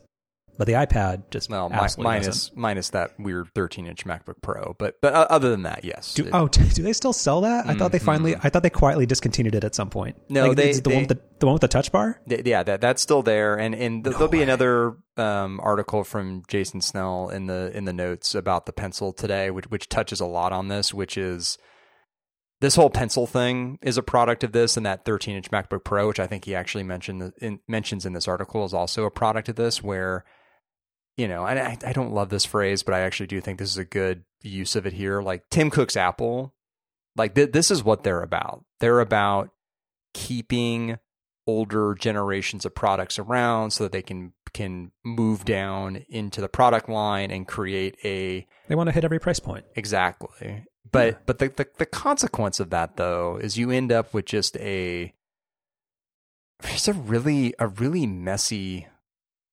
lineup. And, you know, I actually, you know, and this is like a minor thing in the grand scheme of things, but I think the iPad's a really good example of this, where like even the naming is terrible, where like they've got these 2 entry-level iPads that have the same name. They're both just called iPad, but they're differentiated with, parentheses 9th generation, parentheses 10th generation. Same thing with the Apple Pencils that we just talked about. They're all just called Apple Pencil and then have parentheses, which like kind of further describe what they are. And then there's the iPad mini, which you kind of think of, okay, like smaller, so probably cheaper, but no, it's actually a higher end device than the iPad. And so it's more expensive by quite a lot. Is it? What processor? Like, because they haven't touched the iPad mini in forever. Is it actually, like, I know it's more premiumly priced, but the iPad mini is expensive. It's looking at but it does it have an M1 in it? I don't think it does. No, it's like an A something. Yeah, it's got an A15. Yeah, the mini like at 64, $700, right? 64 gigabytes starts at like 500. But I mean, you can spec it up like 256. But if you want cellular, it starts at $800 if you want to max it out. And then there's the iPad Air, right? Which if you buy a Mac, Air means entry level, least expensive Mac. Well, least expensive laptop Mac. But then on the iPad, that basically means Pro, because like it feature wise and price wise is basically the same as a Pro. So like you're Apple, you don't sell that many different products, and with 2 of your product lines, Air, which is already a very like ambiguous name, means 2 completely different things. It's just goofy. It's weird. And also the marketing tagline of the 10th generation iPad is the colorful all-screen iPad for the things you do every day. What does that even mean? Meanwhile, the 9th generation is only for the essentials in the most affordable iPad. I mean, the real answer for most people, you just buy an iPad, the 10th generation, the nicer base level one. You just buy one of those. You don't bother with a pencil or a Magic Keyboard or any of that stuff, and you're fine. Get an iPad, get a smart cover, you're good to go. I mean, actually, I think the Magic Keyboard's neat. In practice, I don't really use mine a ton, so it's not something I can like get super excited about recommending. Which is why I say just buy the base level iPad. Get a smart cover. The smart cover is actually still like maybe the coolest thing from the iPad. Like that's such a great case for it. And then you're good. To close this out, can I round this out with something that's maybe a little bit confusing? Sure. I need to buy a new iPad. Oh, that's right. Why? So with everything we just talked about, oh my god! How many? Don't you already have like 6 iPads? Like one is like a dedicated Sonos controller. Hush. Hold on. One is like a focus device. Or you some bizarre? Hold on. Nobody gives Federico this crap. So I'm sorry. I don't know why he became the random Federico shot. But it's okay. So with everything I've talked about and the fact that I will objectively say the iPad sucks and I don't like it as a product, I do use it for a few things, which is doing crosswords on an airplane, sometimes doing crosswords at home. It's my kitchen computer. So like if I ever need a recipe up, sometimes I'll print out a recipe. I don't want my laptop near the kitchen. My laptop's too important to me. Have you heard of the 24-inch iMac? My apartment is not big enough to have a 24-inch computer just as... I already have 2 Macs. That's a big enough hassle to keep in sync. So, but my problem is, so yes, I do have 2 iPads. Don't judge me. I have one that's basically just a Spotify machine and just like a Sonos controller, which I think is a system that still works great because I like just having one device that if I need to like take a phone call or do something, I don't have to interrupt music or something. It is nice having a device with like infinite battery life, just be a thing I AirPlay stuff from. So that actually is an idea I had 2 years ago that's actually still very durable, and I like that idea. I still think is so weird, but okay. But the thing is that could be obviated by just using the Sonos app, which I refuse to do. I don't know why, but I just don't want to. Anyway, but my problem is like I don't need the iPad to do anything, but because I'm cheap and lack the foresight, when I bought the first generation iPad Air that I currently have, I went 64 gigs, which is just not, unfortunately, like I don't have a lot of stuff on there. It's not enough to be a modern iPad. Like earlier this week, it needed to install iPad OS 17.0.3. And it was like, hey, do you want to uninstall a bunch of applications to have room to install this OS? I'm like, what? I need more space on it. But I don't like the iPad, so I don't know what I'm going to do. Like I keep looking on Slick deals. Like I don't even care if it's a refurb. Like I don't know which model to pick. Like I need it to have 256 gigs or like, and if it had cellular, I wouldn't complain. But I don't know I don't want to spend $900 or $1,000 on a device I rarely use and don't like. Honestly, I'd stick with the device or the recommendation that I just gave. But it doesn't work. I already own the Magic Keyboard. I'm not going to and that doesn't work with the 10th generation iPad. So that is now a sunk cost. Like that would eliminate the cost savings. Well, so you can, I mean, so also too, the base level iPad actually comes in really cool colors. So like, I would just pick silver. Well, okay, fine. I'm going to pick blue for this example. So you get a blue base level iPad 256 with cellular if you want. It's like $700 probably. $749. Ouch. Yeah, no, you see, it's not saving any money. Oh man, that's the other thing about the, that's the how they iPad get you. is you look at the base level prices on everything and you think like, that's oh yeah, the thing. Okay.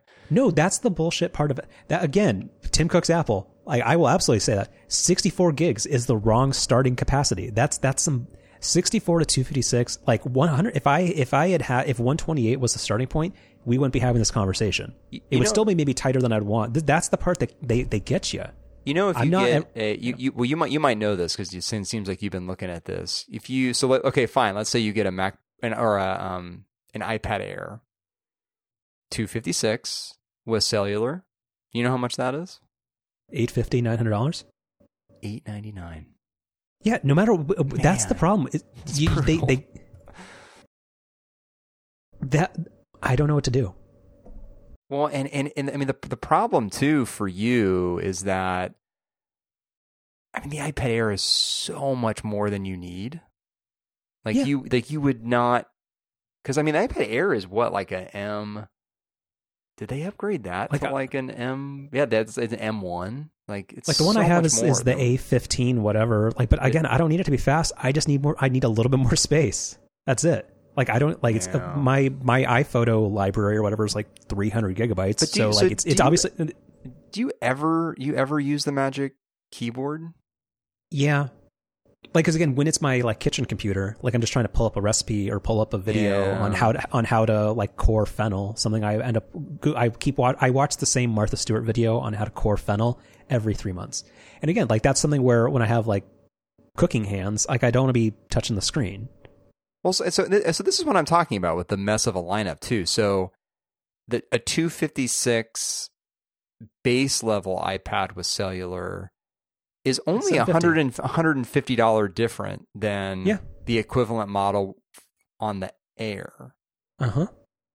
I don't. Yeah, iPad sucks. I don't get it. Yeah. Well, the iPad lineup sucks. It's so weird. Yeah, and as does the software, as does all of it. That's the thing where. So again, I have a Slick Deals alert set up. Like I think over the holidays you'll find something. I think. Yeah, like I would like to, because like the cost is nominal on my cell phone plan. Like I would like it to probably have cellular. If I'm gonna have to make a purchase, I would like to not have to do the whole personal hotspot song and dance. But like again, I don't want to invest anything in the iPad ecosystem. But for these like very limited use cases, like I have no pretense that the iPad is for getting any substantive amount of work done. But there are some things like doing the crossword puzzle on a Mac sucks. So that is the one use case that the iPad is good for. Now I don't have enough space.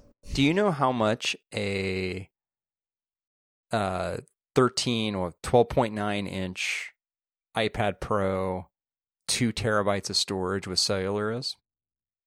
I'm guessing 17. $24,000. $400. $23.99. Like, I really wish people, here's like, if I was independently wealthy, I would hire photographers for every marathon that gives you photos for free. And I would hire people to stand outside the Apple store that convinces anybody buying an iPad Pro to just get a fucking Mac. So to prove your point here, the base level 12.9-inch iPad Pro, so this is 128 gigabytes of storage and no cellular, still $10.99. Yeah.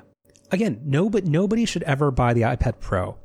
Again, they should, like, if the federal government should do one of those like ad council PSAs that just says, no, use that money, buy the crappiest iPad you can get, and buy a MacBook Air, and it's the same price, and you'll have a computer that can actually do things.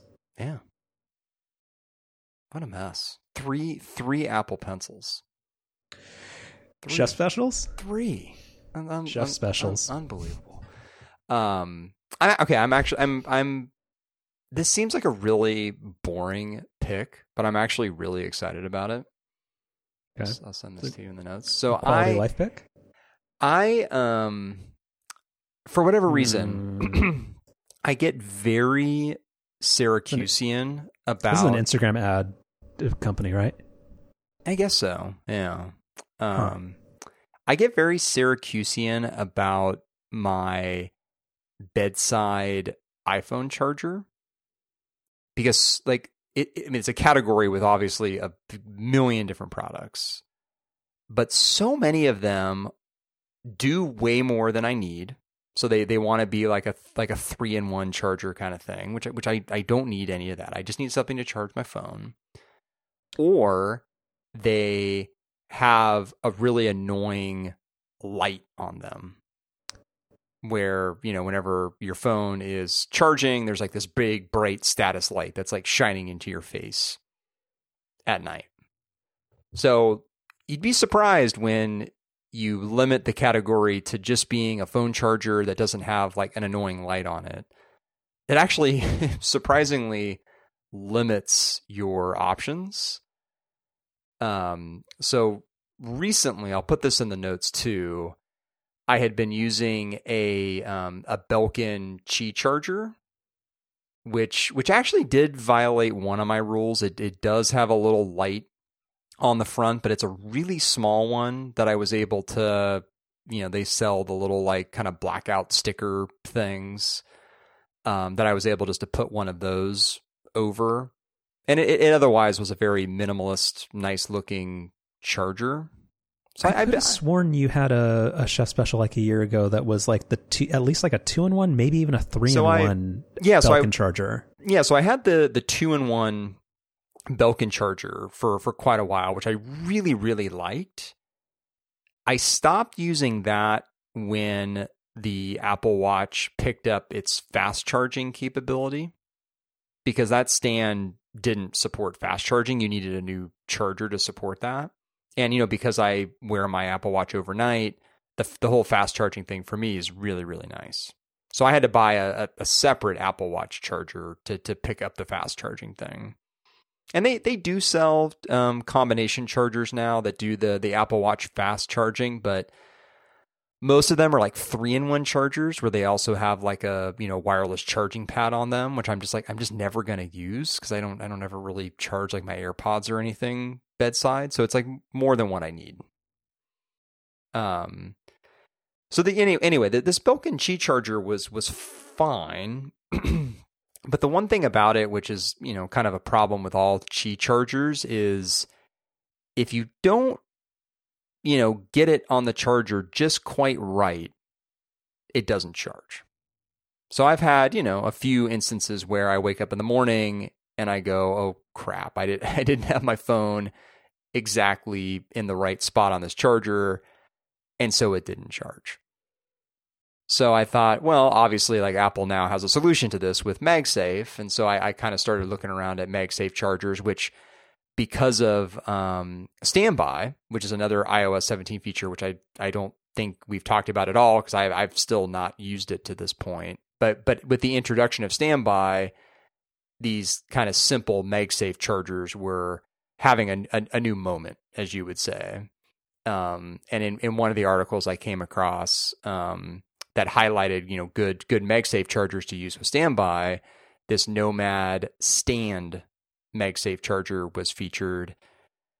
And it basically checks all my boxes. It's super minimalist, doesn't have any lights on it, is just a basic phone charger. It has a built-in cable, which is kind of nice. And it's pretty great. The other thing that I'm picky about with a bedside charger too is having the phone be at a good angle where I can, just kind of lean over and quickly access the screen. So like have Face ID work, all that good stuff. And this has the phone at like a really good angle for that. And with it being MagSafe, of course, like I don't have the issue of, not, having it angled quite right on the charger because it just kind of snaps into place. So yeah, this is kind of pricey for what it is, but it's nice and heavy, which is good because then you can kind of, pick the phone up off of it really quickly without having to worry about jostling it around. Yeah, it's really nice.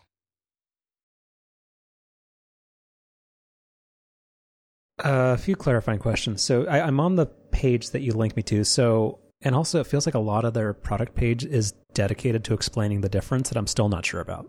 Did you buy the one that's $110 that says MagSafe, or the one that's $80 that says MagSafe compatible? Ah, yeah. So this part is confusing. So I bought the $80 one.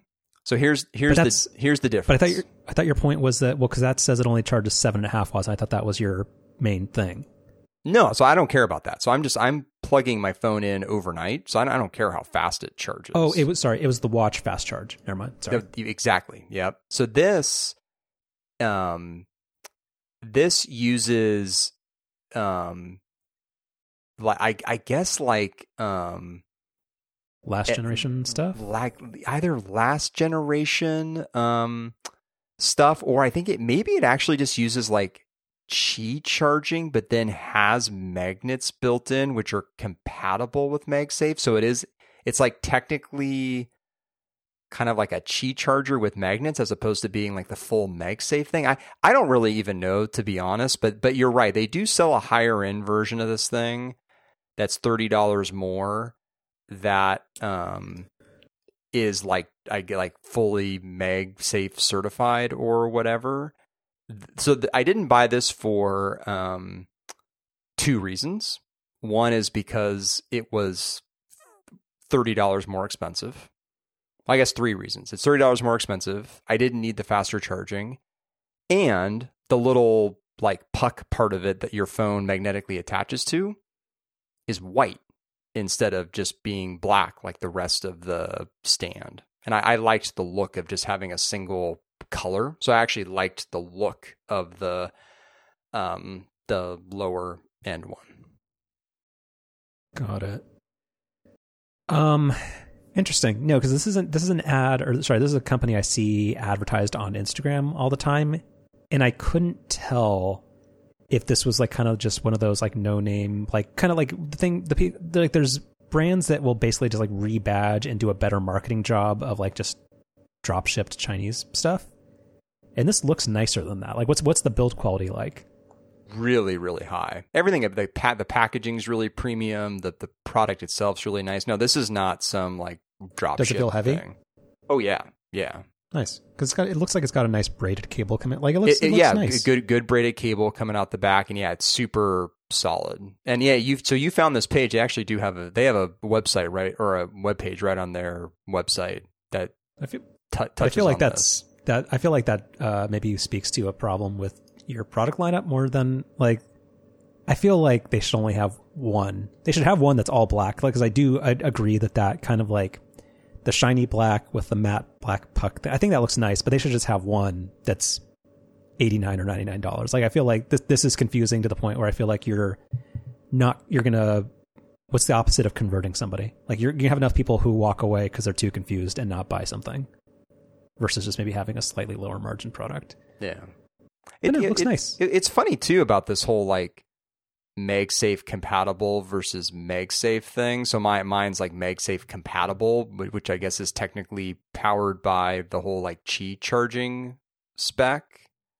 But when it magnetically attaches to the stand, the same little charging thing that I think only comes up with MagSafe chargers, like where, you know what I'm talking about, where like the full screen animation. Yeah, like that comes up. So, I don't know but again, like for me, who like I'm just plugging my phone in overnight, so I don't care how fast it charges really.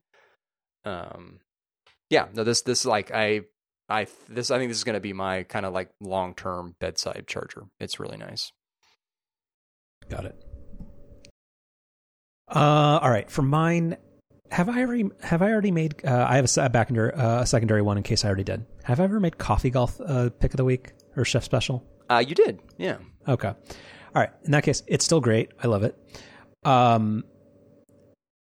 Did I already recommend a TV show called Jury Duty? I can't remember if I Let's heard say about yes. that show from you or from somebody else, but I have heard about that show. Yeah, it's a good show. It's a 6 or 8 half-hour episode, just one-off TV show, and this has a weird business angle to it, but it was produced by, is it Amazon?